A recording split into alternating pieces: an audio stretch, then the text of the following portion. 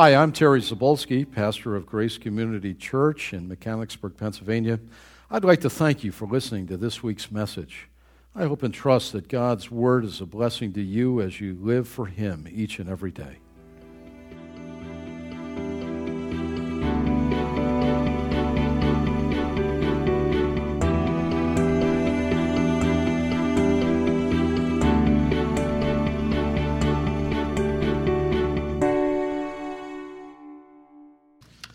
Well, today, as mentioned, is technically the last day of Jonathan's internship, and it's been a particular joy for me to be the supervising pastor for his internship, with him being, of course, my son. I've had the joy of having a part in training many, many hundreds of men, and I've had 13 interns through the years. 11 of them are serving the Lord faithfully around the world. Well, let's thank Jonathan for his internship. Come on and open the Word to us.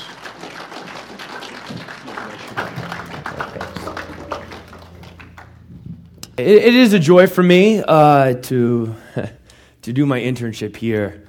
My next week at this time, I was thinking about this last night. What will I be doing a week from tomorrow when I'm preaching? Probably I will be not in church. I'll be getting ready to go to church because it's an hour behind, and it fits my schedule a little bit better, being an hour behind. My mom doesn't like that joke. But that's kind of crazy to think about. The summer's already gone, and we've got a lot in, and I'm kind of glad to get a break here for a little bit, though, which is school. But a couple weeks ago, I preached a message on with the gospel and in its truth, and then how you relate it to the culture. I barked a lot. That was one of the responses. People were like, "Well," and that was maybe not the best response I wanted. That I'm like, "Well, what do you think?" And like, "You barked a lot." Sounded like you had rabies or something. I don't know. And if you don't know what I'm talking about, ask someone who the ringing is starting to die down now in their ears from when I barked. If a lot of people are looking at me like, I have no idea what he's talking about.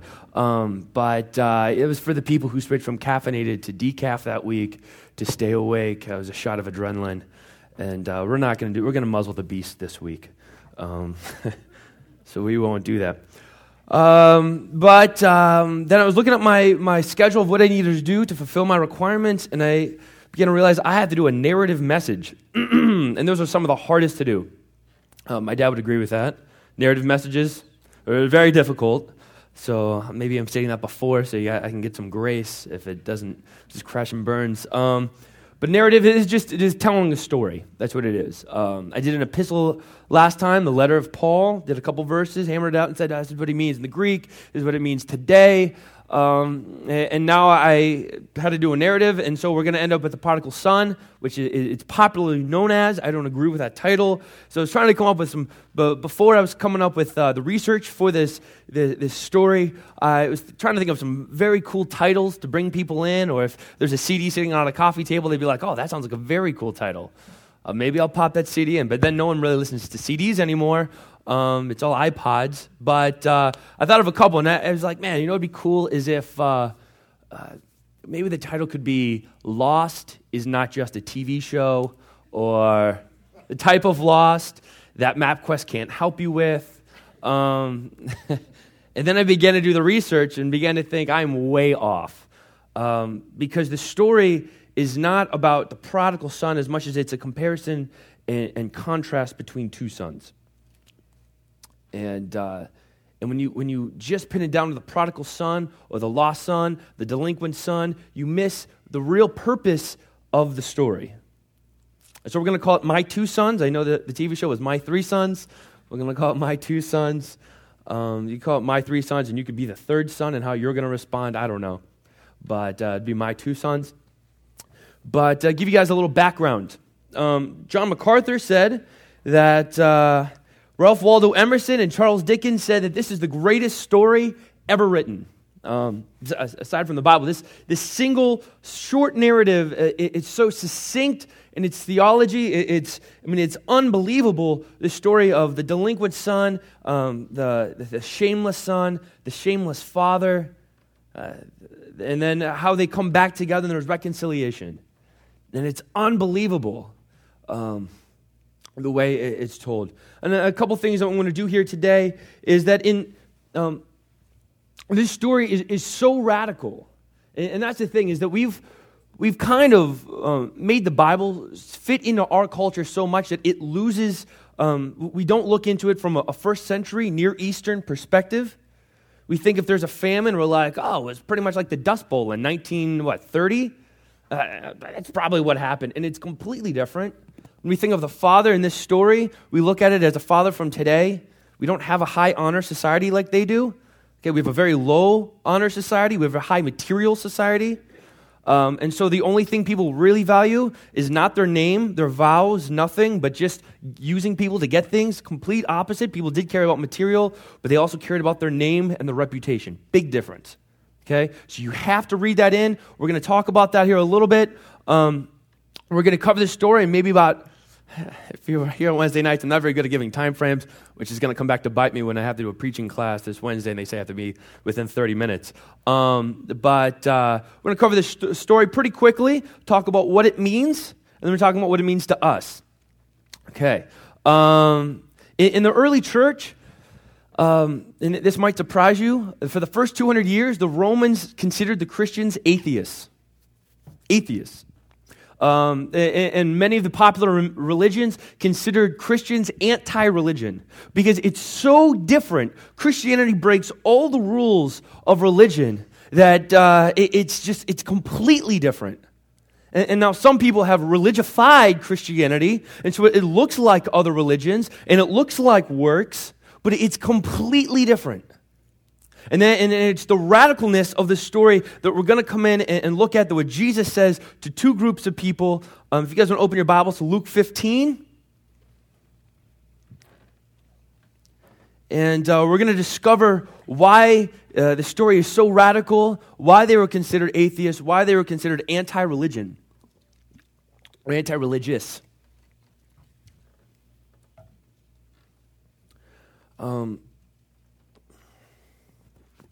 All right, we're going to start with Luke 15, 1 and 2. Then we're going to get into 15, 11 to 32. So we got to set the stage, got to get the ingredients and then bake the cake. I don't know. But anyways, what's happened here is that the religious people hate Jesus. All right, everyone knows that. You know, everyone's like, oh, don't be a Pharisee. Because we always use that as kind of a swear word today to condemn people. You're a Pharisee, you're judging me, you're all this. And that's true. But you have to know, in that day, the Pharisees were seen as good people, legitimately. They were seen as great people. And they were people who gave a lot to the synagogue. They were people who prayed publicly, these immaculate prayers. And they would do open confession, Lord. And of course, they wouldn't do the same type of confession that the lost son does, because they didn't fall into as much sin. But they were seen as, they knew all about the scriptures, and they knew all the Old Testament, but Jesus didn't fit into their story of what they thought a Savior would look like. You know, a Savior wasn't supposed to come and hang out with prostitutes and tax collectors. He was supposed to come and hang out with the low people that lived in the gutter, but he was supposed to come hang out with the religious people, right? That was the litmus test, is if Jesus was really the Savior, he'd want to hang out with us. But he doesn't. He condemns us. And so what they said was, we can't take down his miracles because they're verifiable. A guy you couldn't see and now he can see. We can't take that down. But we can say, is where's the source of the power coming from? It comes from Satan. And that's where we get that line that Abraham Lincoln took, a house divided cannot stand. Jesus took that as a defense and said, I'm speaking against sin and I'm speaking against Satan. Why would Satan empower me and employ me to speak against him? And so he's going off and so in 15 and 1 and 2 here, we see his rebuttal to the Pharisees of why he hangs out with the tax collectors, why he hangs out with the sinners. It says, now the tax collectors and the sinners were all drawing near to him, and the Pharisees and the scribes grumbled, saying, this man receives sinners and eats with them. Okay, so And so when Jesus tells, he tells three parables here in this section, and there's two groups of people. So he's got the tax collectors, the sinners. You can imagine what that looks like. And then you've got the good people, the Fortune 500 Christians. You know, they come in with their suits and ties, and I don't know, but they just see themselves as being very good. And they ask Jesus why. And so what Jesus does is he gives two parables before. He tells them about the lost sheep. He leaves 99 sheep, goes to find the one sheep, says in verse 7, this is very telling, just so I tell you, there will be more joy in heaven over one sinner who repents than over 99 righteous persons who need no repentance, as they thought that they were good enough. Okay, so he goes and he tells a quick quip about him being a shepherd. Okay, and he relates that to himself. People have to understand this because this is an offense for himself. What he's essentially saying is, I'm the shepherd. Goes on to tell the parable of the lost coin. He's the woman looking for the lost coin. Essentially, also what he's doing is he's saying, I'm deified. People know that this is God. People know that he's relating to God here. And so when he's saying these things is that, look, God really wants to go find the lost sheep. God wants the lost coin. I'm God, and this is why I do what I do.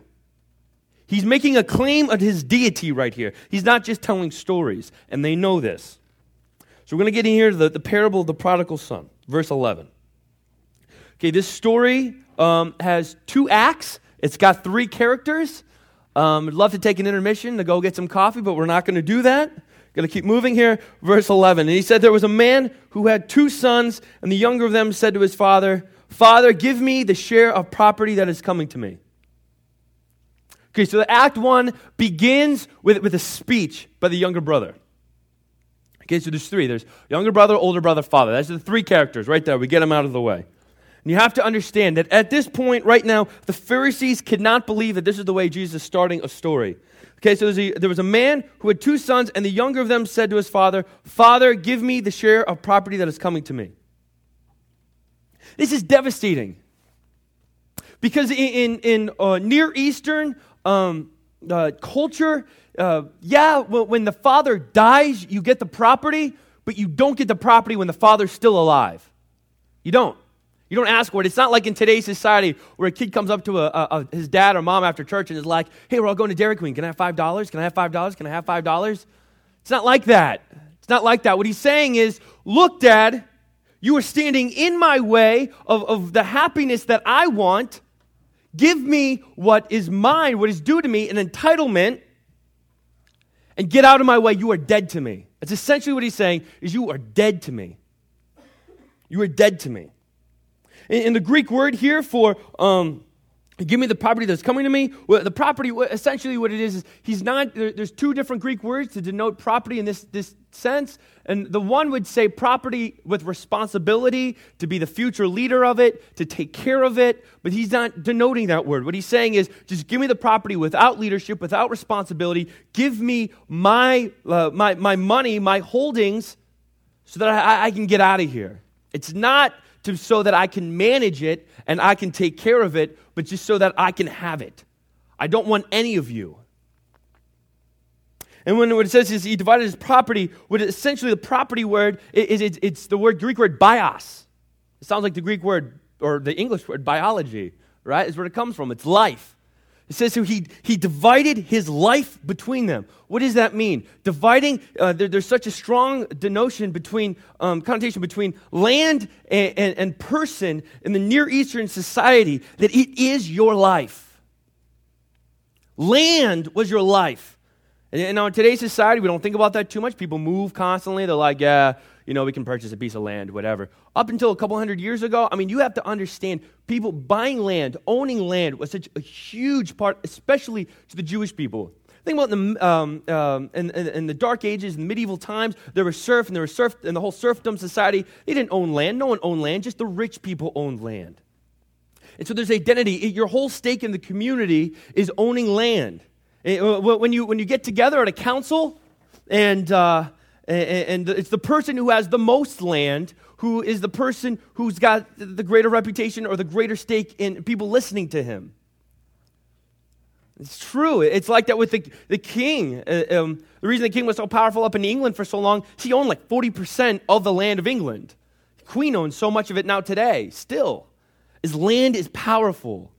And even more to the Jewish people, because the Jewish people see their land, Zion, as God set up the boundaries. God came down and pretty much set up as a surveyor, look, it goes to this river, it goes to this boundary, it goes to here. God chose that land. To a Jewish person, land is in their blood. It is an endowment from God. It is a blessing. And it's telling that in the Abrahamic covenant, God blesses the people who bless them, God blesses Abraham, and he blesses the land. And essentially what he's saying is, I want your money, I don't want you, I want you to destroy yourself in the community. You will have less of a stake, you have less of a name. I don't want you. You're in my way of my happiness. You know, and that kid didn't do anything to deserve that. That was his forefathers and his father who worked the land, tilled the land, did everything for it. And he says, it's mine. I deserve it. I've come along, and it's mine. And people, and the Pharisees hear this, and they're like, all right, this kid's going to get his. Because there's only one response in this society that you give to a request like that. The response is you verbally and physically toss the kid out of the house, and you disown him. And he says that you're dead to him. No, he's dead to you. You throw him out of the house. But what does the father do? He divides his property between them. And they could not believe this. Could not believe it. It was total social, it would be the opposite of norm. It was completely different. They said, why would he do that? That's ridiculous. He let him go his own way. So, verse 13. Not many days later, the younger son gathered all he had and took a journey into a far country. He liquidates the funds. And in the society, the father has to be in control of the land until he dies, no matter what. So even if he sold the land, what probably happened is he sold it like a futures. That he said, look, I got to get out of here. I'm going to sell this. It officially can't turn over hands until my father dies. But you're making an investment that my father and my brother are going to work the land. They're going to grow it bigger. And then when he dies, you get this maybe bigger plot or bigger portion. And that's probably what happened. And it's a big fire sale. You know, that's business people know that's the people you want to buy from, or people who are like, I got to get out of here. I'm moving in 2 days. How much should I buy your couch for? I don't know. How much do you have in your pocket? I got to get out of here. I don't know, $10, that's good enough. I was going to trash it. It's the same way. This kid wants to get out there, probably just very unwise, sold it for a very cheap value from what it was really worth, from what his dad really meant to him in his life, from what his forefathers worked it and grew it bigger, and said, no, I got to get out of here. It doesn't mean anything to me. It's the value to liquidate it and get out. It says he moved to a far country, and there he squandered his property in reckless living. To a far country. Isn't that the way that you want to go and live and do whatever you want to do by the flesh? You know, you want to go to a way, it's opposite of the TV show Cheers theme song. You want to go to a place where no one knows your name. You want to go and you live because there's no conscience. People can't be like, are you Charles' son? You're living this certain way. No. Where people just don't ask questions. They just comply with what you want to do with the flesh. It's kind of one of the things of Vegas, right? That's their saying. Whatever happens in Vegas stays in Vegas. Now, I don't think they're talking about fun times. You know, they're not talking about great souvenirs when they say that. They're talking about living it up. And I guess maybe they say they're making it a family place. I don't know. But that's the catch thing. That's where people are like, I know what that means, is I can go far away to go and live it up. My father obstructed me from being able to live it up, but I'm going to go so far outside the realm that there's no one to stop me. I'm going like a rocket ship shooting into whatever I want to do now. And a lot of times what happens is they find friends, right? Friends by affinity. They hang out and they think they're great friends because, well, he's got a bunch of money now, and they're doing things together by association. He has this illusion that, we're great friends because we have, times of debauchery together. That's the case, and when the money dries out, the kid's alone. I can't offer you any more fun times. I thought I was a shrewd manager. I thought that, I purchased for you to have a good time. Now I'm out of money. Can't you do anything? Everyone's gone. It wasn't true friendship. And all he's got is the scars to remind him of the past mistakes he's made. So he squanders it all. Loose living. Later we find out from the brother that he spent it on harlots. He did a lot. In verse 14, and when he had spent everything, a severe famine arose in that country. Severe famine. So the first thing was his fault. He did it. He actively brought his own demise, spending all of his money. The second thing was out of his control, a severe famine. We do not understand what a severe famine is. We don't.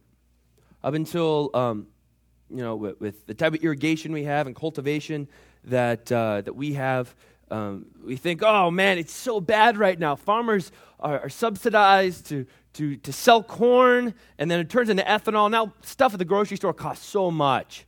We're in a famine, it feels like. It's not like that. It's far worse. John MacArthur goes on to talk about, I wanted to know what it was like for a person to be in a severe famine, and he found a person in the 1800s talking about what a severe famine looked like. And he was talking about how people were dying all over the streets. They were so frail, they couldn't get food. And when the king came in and said, if someone dies outside your house, you have to drag him to the river. And so people would move dead people in front of other people's houses so they'd be responsible to move them to the river. There's cannibalism. Okay, people lose their civility and rationality when survival is on the line. Can't reason with someone who hasn't eaten for 30 days. Say, stop chewing on my leg. You can't. They want to survive. And so it says, MacArthur went on to say that they fashioned, the store owners fashioned hippopotamus leather whips where they were just whipping these crazy, rabid-hungry people away from stealing their things and just doing whatever. And families were walled themselves in. They were so frail, they thought they were going to die. And to die in dignity, they bricked up walls inside their house so that hyenas couldn't come in their weakened state and devour them. That's a famine. Not it cost me $1 more a giant. And this is what's happening. This kid's got nothing now. And then he wasn't wise, he didn't provide, he didn't think, man, something could befall me. Troubles might befall me. I should save up, I should be a good steward of whatever I've done. No, he has an insult to injury, he spent it all, doesn't have friends, and then a famine comes on. And it's very telling what happens. So he went and hired himself out to one of the citizens of that country. John Piper says, if you're not going to be a son to the Father, you're going to be a slave to something else. And he hires him out to one of the citizens of that country. And you have to understand, the Pharisees are hearing this story. They're glad for this. They're like, that kid, man. I knew it. I knew that kid that was going to happen. I knew it. He's an idiot. He is. And now he's getting his due. So he hires himself out to one of the citizens of that country, and he sent him into the fields to feed the pigs. That's the lowest of the low to the Jewish people, feeding pigs. You know what? He went out to the citizens of that country, sent him to the fields. One of the people actually thought, I think it was Piper MacArthur, could have been B.B. Warfield. Someone said that he was sent out into the fields, and what might not have happened is that he probably might not have fed them, but he just maintained them, and that gives reason to why he was longing for the feed that they were eating. Later in verse 16, what happened was he'd take him out into the field, he'd kind of push him around, I don't know, whatever they need to do, get some exercise, bring him back in, and he was probably, the scene is that he's on the fence, kind of just, having an internal dialogue with himself, saying, man, and someone else came out with a hired hand with a bag of feed, and it was pods, and it was gross, and he just longed for that, and he's off to the side on the outside of the fence, just thinking to himself, man, if I could only score some of that trash, if I could only eat that garbage, man. MacArthur goes on to say one of his friends growing up out in L.A. was owned a dump, and he owned a pig farm. Sounds very, very interesting. But what ended up happening was when the dump or the garbage would come in, the new garbage they would put in a pot and boil it, and then they'd throw it on the concrete, and the pigs would come up and eat it. They loved that. And then they'd get fat, and they'd sell them to the people, and the people would eat them. Okay, the Jewish people knew that and God didn't want the uncleanliness in there. So he said, you cannot eat pigs. Cannot. Couldn't have pork, couldn't have bacon. I love bacon. It'd be hard for me to live back then. And I could be like Forrest Gump's friend talking about bacon, bacon this, bacon that, bacon whatever. He talked about shrimp. But anyways, and it was grotesque. And to see that the garbage that they ate, and for him to long for that shows how low he came. Verse 17, though, we have a new beginning. But when he came to himself, he said, how many of my father's hired servants have more than enough bread? First thing he says, he came to himself. He had a wrong shift of responsibility in his life. You see, he saw his dad as a roadblock, and now he sees himself as the roadblock. He says, my father, you keep me from my fun. You keep me from living it up and going, I was going to say going to Vegas, but I guess, I don't always just say, because people go to Vegas for legitimate things, commerce and stuff. But you're going to Sodom and Gomorrah, you keep me from doing whatever I want to do. And now he says, he takes responsibility upon himself and says, no, it was me. And you can see the connection because what does he say? He says that my father's hired servants have more than enough bread. See, he used to see his dad as heavy-handed. Now he sees his dad as generous and kind and caring. He sees his dad as a good man and he sees himself as a bad man. And so he says in 18, he devises a plan, right? He says, I will arise and go to my father, and I will say to him, Father, I have sinned against heaven and before you. I'm no longer worthy to be called your son. Treat me as one of your hired servants. A hired servant is not like a tutor. It's not an engineer. It's not a butler. It's a day laborer. A person on the street corner who's got a sign saying, we'll work for food. Just give me a day wage. He's a muscle. That's all he is. He has no skills, no education. Just put me on a ladder and I'll go up and I'll pick fruit or I'll pick crops and that's it.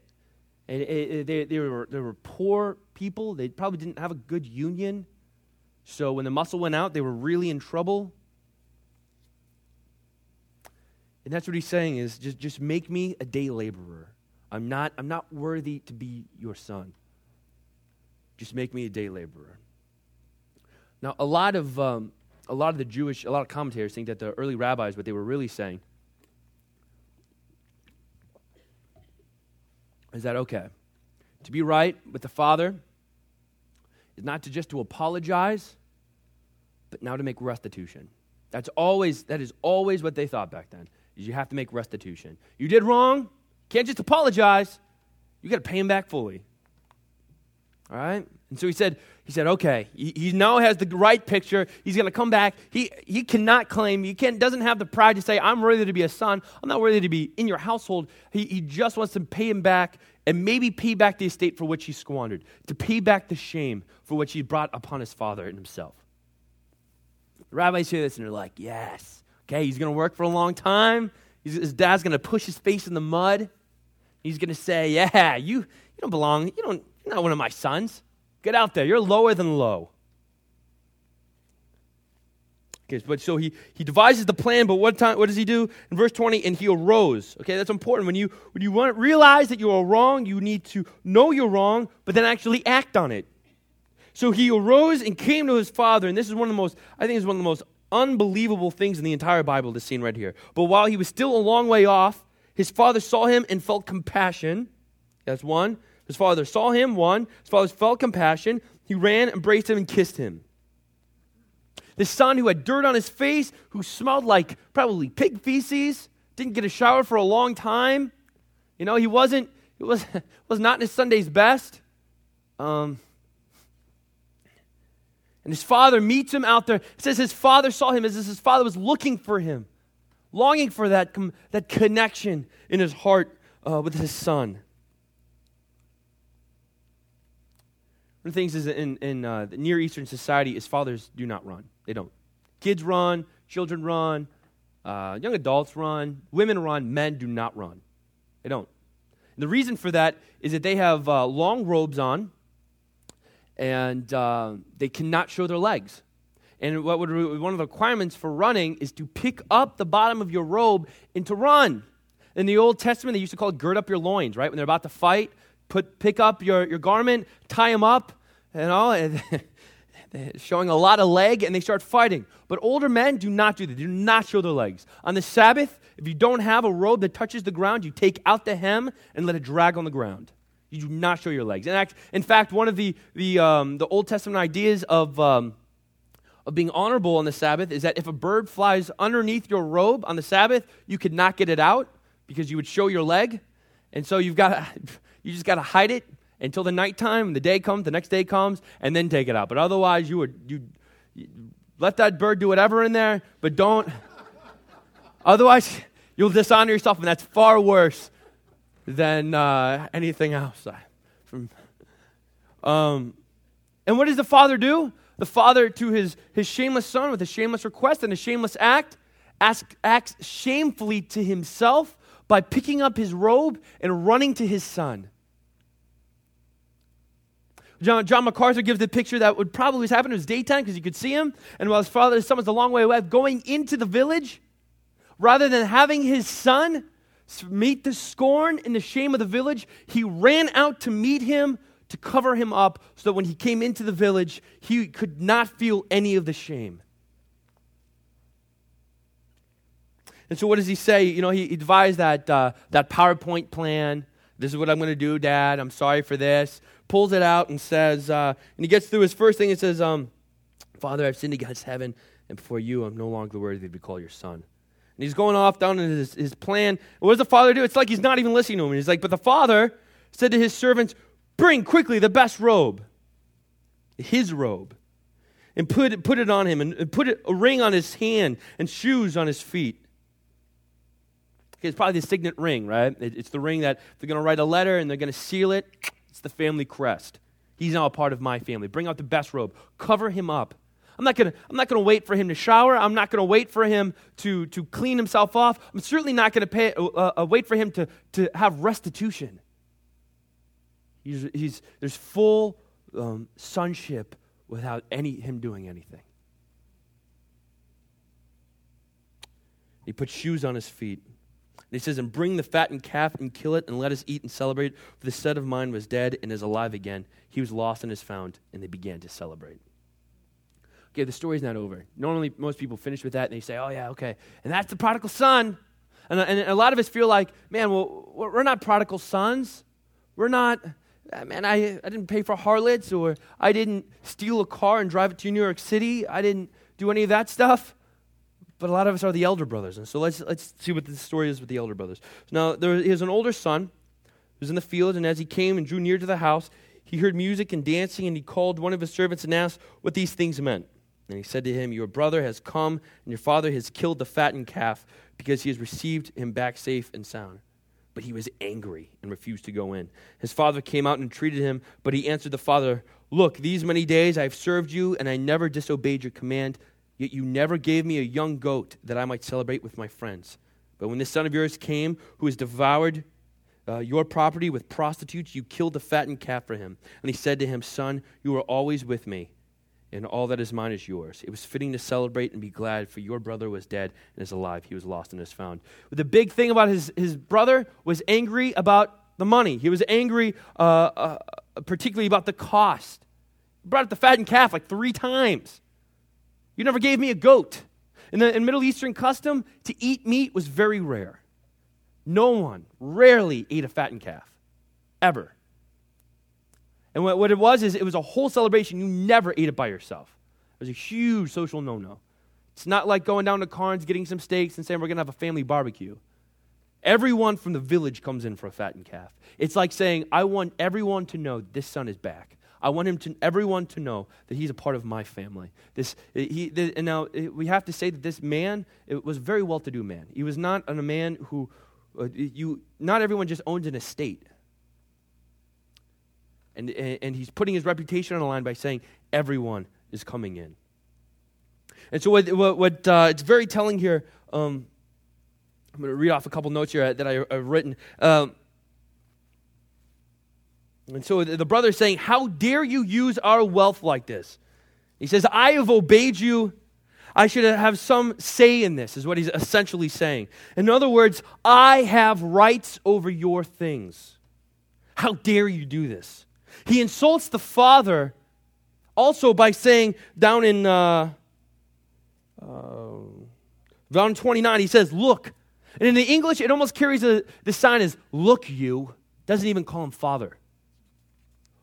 Look you, it's ridiculous. He doesn't address him, and he publicly insults his father by not going into the biggest party the family's ever had. He publicly insults him by refusing to call him Father. But what does the Father do? He responds in a sensitive way. He says, my son, or rather can be translated, my child, please come in.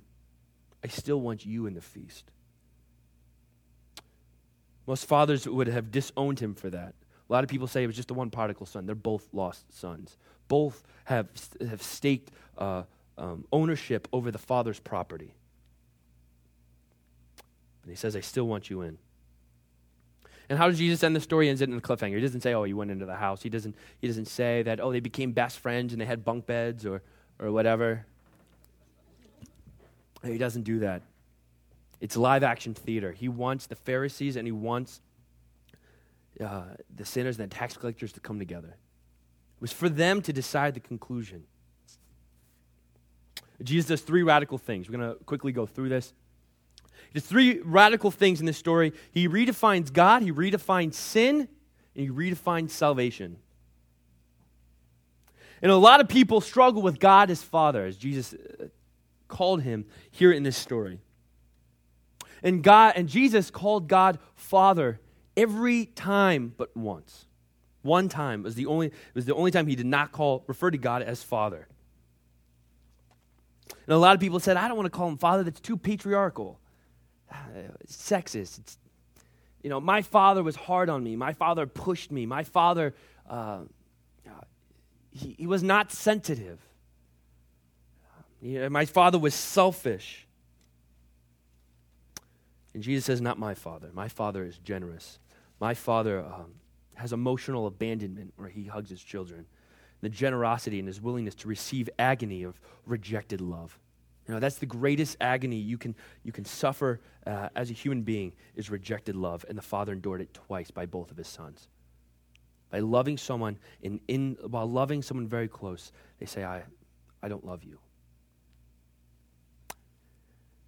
And what Jesus is saying is, I'm sorry, I know a lot of you have fathers like what you've said, but I have a Father that is not like that. For all the power and majesty and sovereignty, God is still so sensitive. And he says, bring the children to me. And he allows for the suffering. And he's longing for your love. The shortest. Number two, he redefined sin.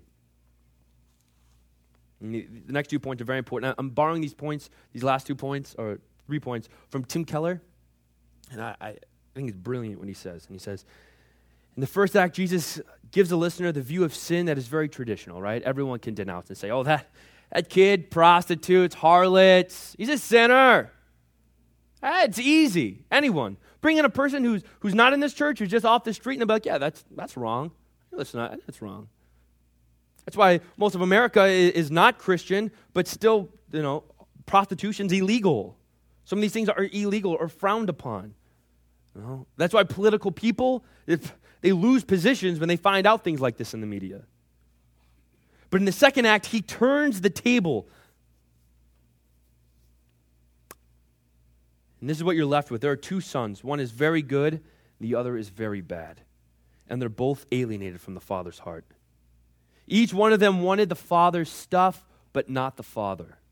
Each one of them used the Father to get what they really loved. They didn't love the Father, they used the Father to get what they really loved. The status, the wealth, the things they really loved. But they did it in two completely different ways. One did it being very, very good, and the other did it by being very, very bad. They're both lost. The bad one is lost in his badness, but the good one is lost in his goodness. And in the end, it's the bad one who's saved and not the good one. And as far as we know, the good one is lost and goes against everything everyone has ever believed about religion. And this is why I say that for the first 200 years, people considered Christians atheists and anti-religious because it is the good people who inherit salvation, and it is the good people who further and do things by the letter of the law. That they are the ones who have right over heaven. And God comes down and destroys the scales for which man sets for who is right, righteous, and who is not. The lover of prostitutes is saved, and the man of moral rectitude is lost. And it gets worse, because when you see why the good son is lost, he was not lost in spite of his goodness. He was lost because of his goodness. He says, here's the reason I won't go into the feast of the Father. Here's the reason I reject your Father. I reject you, Father. I have never disobeyed you, right? He said, I've stayed with you all these times. All these years, well, this guy did these things. I deserve it. I'm the Father. I was there. I've been here. I've invested for you. I've taken care of everything for you. I deserve it. It's not his sin that keeps him from the Father. It's his righteousness. The reason we read the first two verses is to say that there's two types of people. There's the tax collectors, there's the sinners, or there's the tax collectors, the Pharisees, or the tax collectors and sinners, prostitutes, and whatever. And then there's the Pharisees and the people of the law, see themselves as rightly. And all of a sudden you begin to realize that there are two people who the two people in the parable really are. Sinners are younger brothers, and they run off and they live any way they want to. Pharisees are older religious people, and what they have in front of us are two basic ways that humans, they try to make the world right. They try to have rectitude and connect with the Father or God. And the two ideas are moral conformity and self-discovery. Moral conformity and self-discovery. Moral conformity people, they say, I'm putting aside my desires, I'm putting aside my wants. On the Sabbath, I'm not going to get that bird out of my robe. I'd like to, but I'm pretty good because I'm not going to. I'd like to go and sleep around, but I'm not going to go to. So I'm good because of that. Of course, I long for those things. I could go and indulge myself in anything, but I'm not going to. I'm pretty excited because, I'm good because I don't go to movies and I don't drink and I don't dance and I don't do these things. I'm a good man because of that. Good. I'm a better Christian because of that.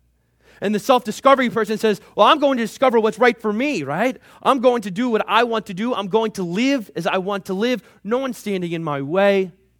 And you see these people today, they're the two separate people. The moral conformist and the self-discovery. And each side says the world will be better if they conform to what they decide. And Jesus says you're both wrong, you're both lost. You're both making the world worse and in completely different ways. You see, the Pharisees put a heavier weight on people, and they said, you have to do this, and this, and this, and this, and this, and this, and this. Well, the law was right here, and now you're setting boundaries further away from the law, and you're making me do more things. And then the younger brother says, oh, well, no, it's just total lawlessness. Don't do whatever you want. Go find the world's wisdom. Go seek whatever it is you want. That's where it's at. It's total anarchy. One, yeah, there's law, but it's too much law. And the other is just, there's no law, and it's just crazy. And they say, well, yeah, to the older brother, it's the good that are in and the bad that are out. And to the younger brother, it's the progressive and open-minded they're in and the closed-minded conservative they're out. And Jesus says neither the humble are in, the proud are out. Neither the good nor the open-minded are in. The people who say they're not good and need God's grace. The people who are on the good side of good enough or open-minded are both out. And Jesus says it's not religion, it's not anti-religion, it's not morality, it's not immorality. It's off the scales, it's completely different. It's not halfway in the middle, it's just completely different. And now you see what Jesus is saying about sin. Now you see how different it is. There are two ways to be your own Savior and Lord, just like there are two ways to get control of the Father's stuff. One tried to get control by just taking the stuff and going on his own way, and the other tried to by being good. Two ways to control, to be your own Savior and Lord. Two ways to try and control God. And the people around you in your own life, there are two ways. One is by going off into the blue and living any old way you want. And the second is by keeping the commandments and praying all the time. Flannery O'Connor, in one of her novels, describes one of her characters like this. There was a dark, nameless understanding in him that the way to avoid Jesus was to avoid sin. She nails the older brother in this. She was saying, yeah, if you think you love people and I'm good enough and I pray and I read the Bible, then God has to bless me. Jesus may be your rewarder. He may be your example, but Jesus is not your Savior. You're your own Savior. You're avoiding Jesus as Savior by avoiding sin. You're trying to control God by controlling your own sin. Your morality, your obedience is a way of getting God to give you what you really want. And it's not God. It's his stuff. You know, you're one of those people who are like, man, I've done all these things. I'm in the bad times, but I want things to be good, so you rub Jesus like it's a lucky rabbit's foot. It should be, I'm deserving of this. And religious people obey God to get his things. Gospel people obey God to get God, to light him, to love him, to know him. You see, the older brother lostness and the younger brother lostness are both terrible, and for different reasons. One, it's easy to see the younger brother with the addictions and the indulgence, and he's going to bring a lot of problems on himself, broken relationships. But the older brother lostness, look at his judgmental look, at his anger. He's angry. He's always angry. Why is he angry? Because he has lived such a good life that God owes it to him to do it his way. And maybe a couple years, you might have some good years where, man, things are really starting to go my way, but it's not always going to, and it won't. And then you just get angry. Why is it not?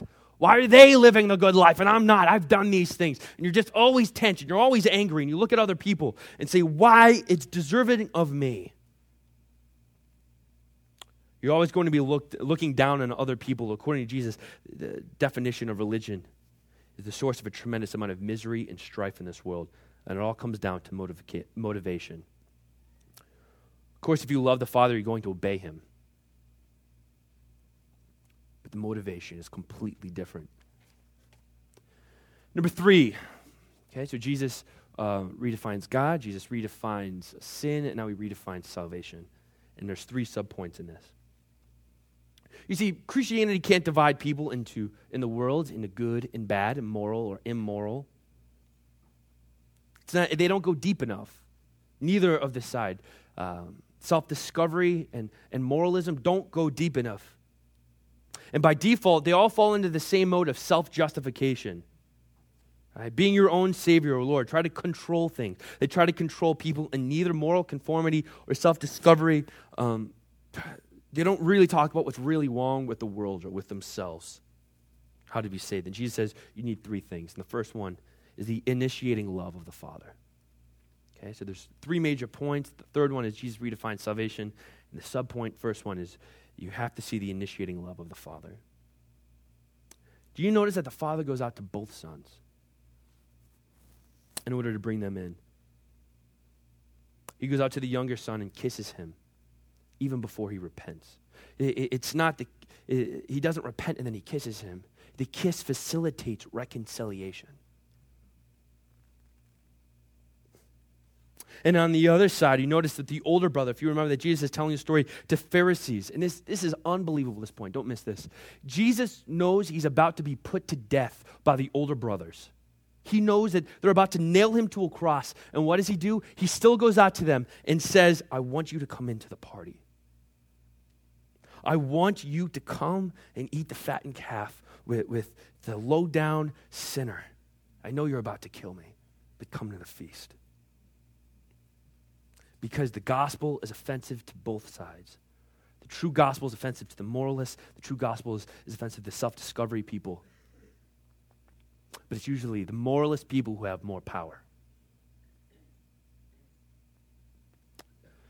Number 2, you need to learn to repent for something besides sin. Now, what does he say? What does that mean? Number 2. You see, the younger son comes back and he has a lot of sins to repent of, and you always think, well, that's the way you come back. You say, you make your list. Right? I've done this, I've done that. Martin Luther used to make a huge list, and he'd be in the confessional for 6-7 hours. Say, I've done this, to rid himself of what he's done. The elder brother, he's lost, but he's got nothing on his list. And the Father doesn't contradict him. So how does a person who's lost with no sins on his list get saved? Well, that's not to confuse you. He is a sinner, but he doesn't have the outstanding sins of the other people. He's confessed his sins in the synagogue. The synagogue, a Pharisee does say they're wrong, and they say, yeah, I've committed this treason against God, and I'm sorry, and they make this public apology, but after they're done apologizing and making a scene, they go back to being Pharisees. They feel terrible about their sins, but they're done repenting, they're all Pharisees. And the difference between a Christian and a moralist is this: Christians also repent of what they've done wrong, but a Christian is someone who has also learned to repent for the reasons he did right. What does that mean? What it means is this: Christians repent for what they've done wrong, but they also know that the only reason they can do anything right is because of God. You see, the Pharisees say, oh man, I know I've really messed up. Father, please forgive me. And then you say, but I'm going to do some good things though. And the Christian says, look, the reason I do wrong is because myself acts out, and the reason I do right is because God allows me to do right in soft justification. It's a big difference. That no one can do right, no one can do good aside from the Father. And when you understand that, you stop being your own God, and everything changes. And the way you handle other people, the way you see people, and it's different. And it's called a new birth.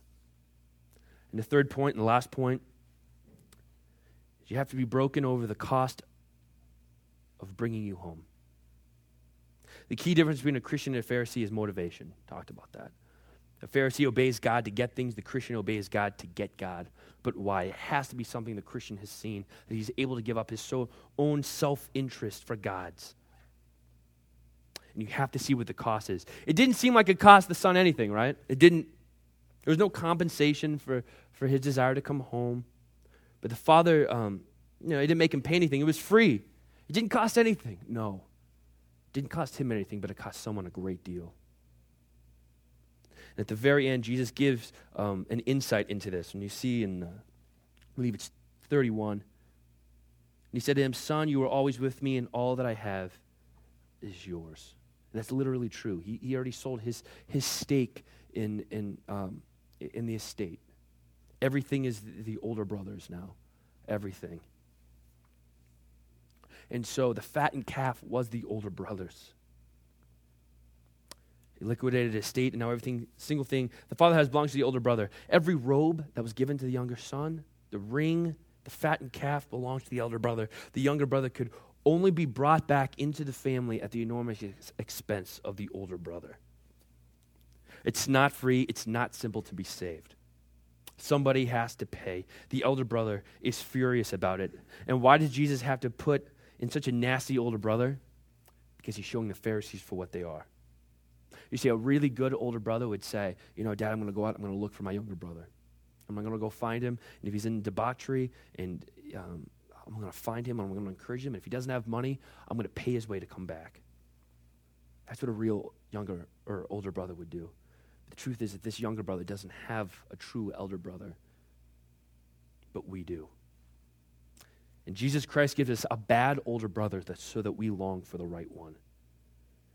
We don't just need an elder brother to go out into the next town to find us. We need an elder brother to come down from heaven to earth. We don't need an elder brother to open up his wallet and to give us money. We need an elder brother to pay the cost of his life.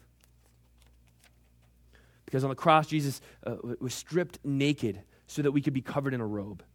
And the only time, it said earlier, the only time that Jesus didn't call God Father was when he was dying on the cross. And he said, my God, my God. He was not treated like a son then, so that we could be treated like a son. There he paid the debt you and I both owe. And because everything he had everything the Father had, but he shares it with us. And he brings us home at enormous expense to himself. And when you see that, to the degree you see that, it will change the absolute motivation of your life.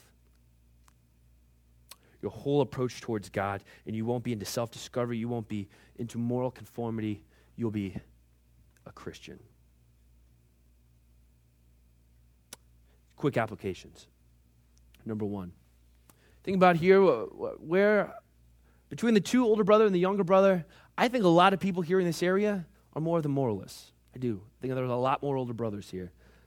In this area, it's very conservative, and it's just got that roots of everyone in society talks about the younger brothers. You hear it all the time. They're like, and they often run to cities. They go to New York or whatever. They pursue things, but it's the older brothers who stay home and talk about it. I was talking with one of my buddies this past week, and we said, why? One of the things I didn't understand is our friends that we grew up with. I said, why does it seem like the only things they love to talk about is the downfalls of other people? And it's like it brings them some innate joy. And he said it's because it's the legalism we grew up with. It's true. The reason they do that, and the reason they just talk about it is to say, let's not talk about my shortcomings. We're going to talk about someone else's, and we're going to take great joy because I'm going to show you how good I am, because I'm not that. I'm good because I don't do these things, rather than it breaking their heart to even mention it, to even think about it. And as a response, you have to understand that we cannot be good on our own. That you're going to pass out. You're going to need medicine because you're going to be angry all the time. You're going to be stressed. Why is this not happening for me? God owes it to me.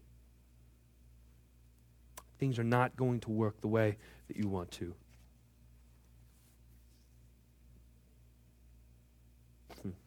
God cares as much for our sins as our damnable good works. And lastly, if we're going to be a church that really follows this, we're going to take some heat from both sides. Some of the liberals are going to say, you guys are so conservative. You guys teach the gospel. You guys, maybe on the outside it looks cool of a building, and you guys have guitars and drums. That's cool. And you guys don't stand up there and openly condemn, like just point out the homosexuals and say, blasted, they're all going to hell. But then on the flip side, the conservatives will say, wait a second, but, you don't say that anyone who drinks alcohol is going to hell. And you say you have to decide with your own conscience before God. Yeah, we like your gospel, but you don't set the rules that we set. And we're going to take heat for this. But Jesus loves us. We got to stay the course. We don't do things to merit favor with God. Isaiah, it says that all of our good works are like filthy rags. Just real quickly, Mark Driscoll gives this illustration where he says, the craziest things is that it's like this. It's like a father who comes along and takes this young man under his arm who's destitute, he's got nothing going on. Maybe he just got out of jail, whatever. And he pays him for him to go to school, helps him buy a house, helps him get set up, lets him marry his own daughter, does all these things. And years down the road, as he's completely changed this person's life, the young man says, I'm going to pay you back. He gives him $10. The father would be outraged. And that's how God is outraged when we say, thanks for your son. I'm going to pay you back now. I'm good enough now. Thanks. Hey, thanks for giving me get me an interview. Thank you. I appreciate that. And that's what we do when we say, hey man, look at my works. Look what I've done. You like that? I do it for the appearance of man and not for the glory of God.